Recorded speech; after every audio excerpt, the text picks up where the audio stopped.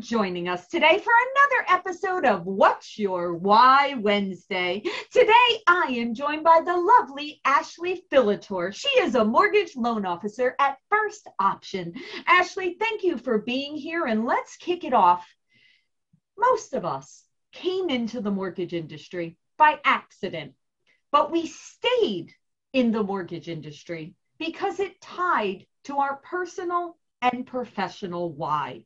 So Ashley, please share with us, what is your why? That's a great question. Thanks for having me on, by the way. Really, my big, huge why has always just been to help people. Really, just to be able to take them through processes, take them through as a friend, as somebody that they can depend on. So my why is just always hoping that I can just be that person that does that for other people. When did you realize that, Ashley? Gosh, I think I've realized that my entire life. That's wonderful.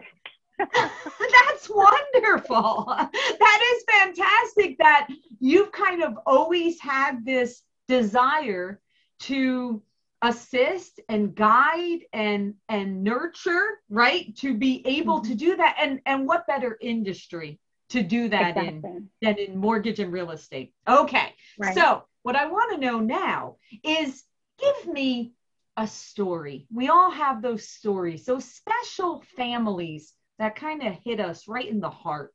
So share with us a story of when you realized the impact of you helping families really made a difference.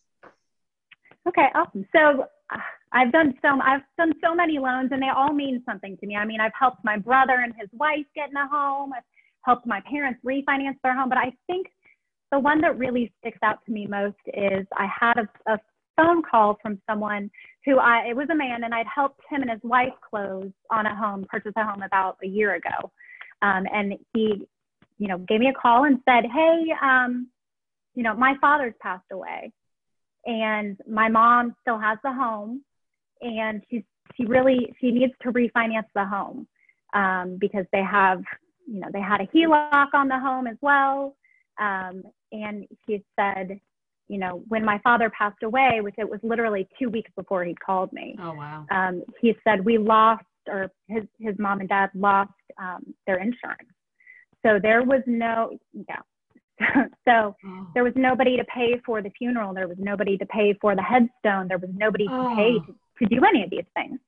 So she called me on the phone, and we spoke, and she said, I don't even know if I can do this. I don't know if I'll qualify. I only have my Social Security at this point. I'm not going to get my husband's until it's been a bit longer. He just died. And I said, oh my gosh, I'm so sorry.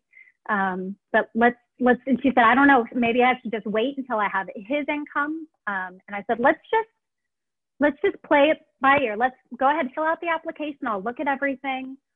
And I set it up, and I was able to pay off everything, including the, almost $15,000 that she had just had to charge to pay to bury her husband.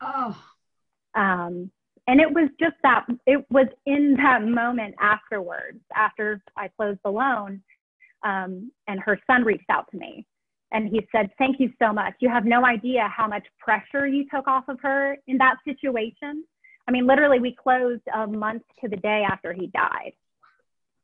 So, and the son said she probably wouldn't have even been able to keep the home if you hadn't have helped her with all of that. So honestly, that was the one that got me, just because you don't think when you go and do, like I said, getting families into homes is amazing, but actually helping somebody keep their home after they've lost somebody that they've lived their entire life with is just, it hits different.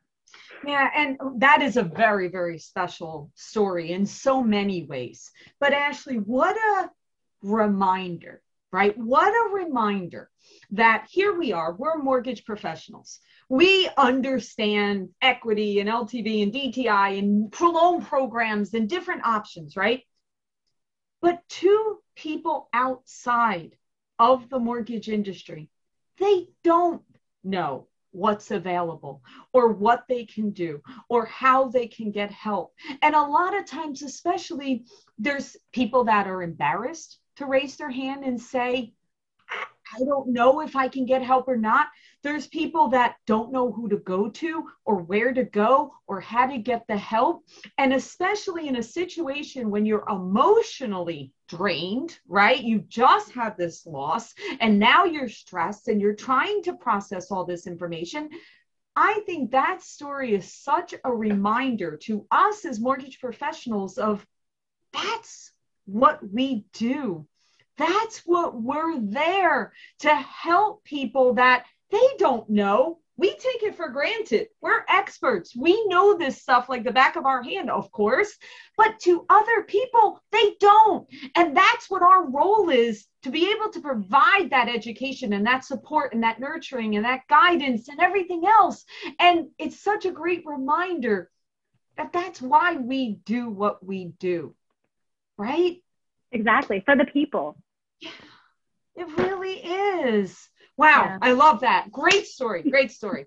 Okay. And on that note, okay. So Ashley, how long have you been doing mortgages? How long have you been doing this? So I was in the industry. I did the operations side, started that in like 2015, but I didn't even start sales until 2018. So almost 3 years. Okay, but 15, you got in on that side. All right, so you're at the 6-year mark or so. All right, so you've been doing this for you're rounding the corner here. You're reaching that first decade, right? You're over the hump. So you've been doing this a while. You went from ops. You're now doing sales. You're helping all these families. Have you thought about what do you want to leave behind to the world, to the industry, to what do you want to be known for in this industry? I think honestly, I would just like to be remembered or thought about as somebody who stayed positive and loved my life, no matter what was going on. Just because I really always do try to look to the positive in the situation, even if there's a negative. I mean, you can always kind of spin it and be on the positive side of it. So I think that's definitely. How do you do that? How do you do that, Ashley? What is your way that you try to, keep it? Oh, because listen, it's always easy to go to the negative, right? I mean, that's easy. How do you, when you see or you feel that way or you see something, how do you flip it? What is your go-to?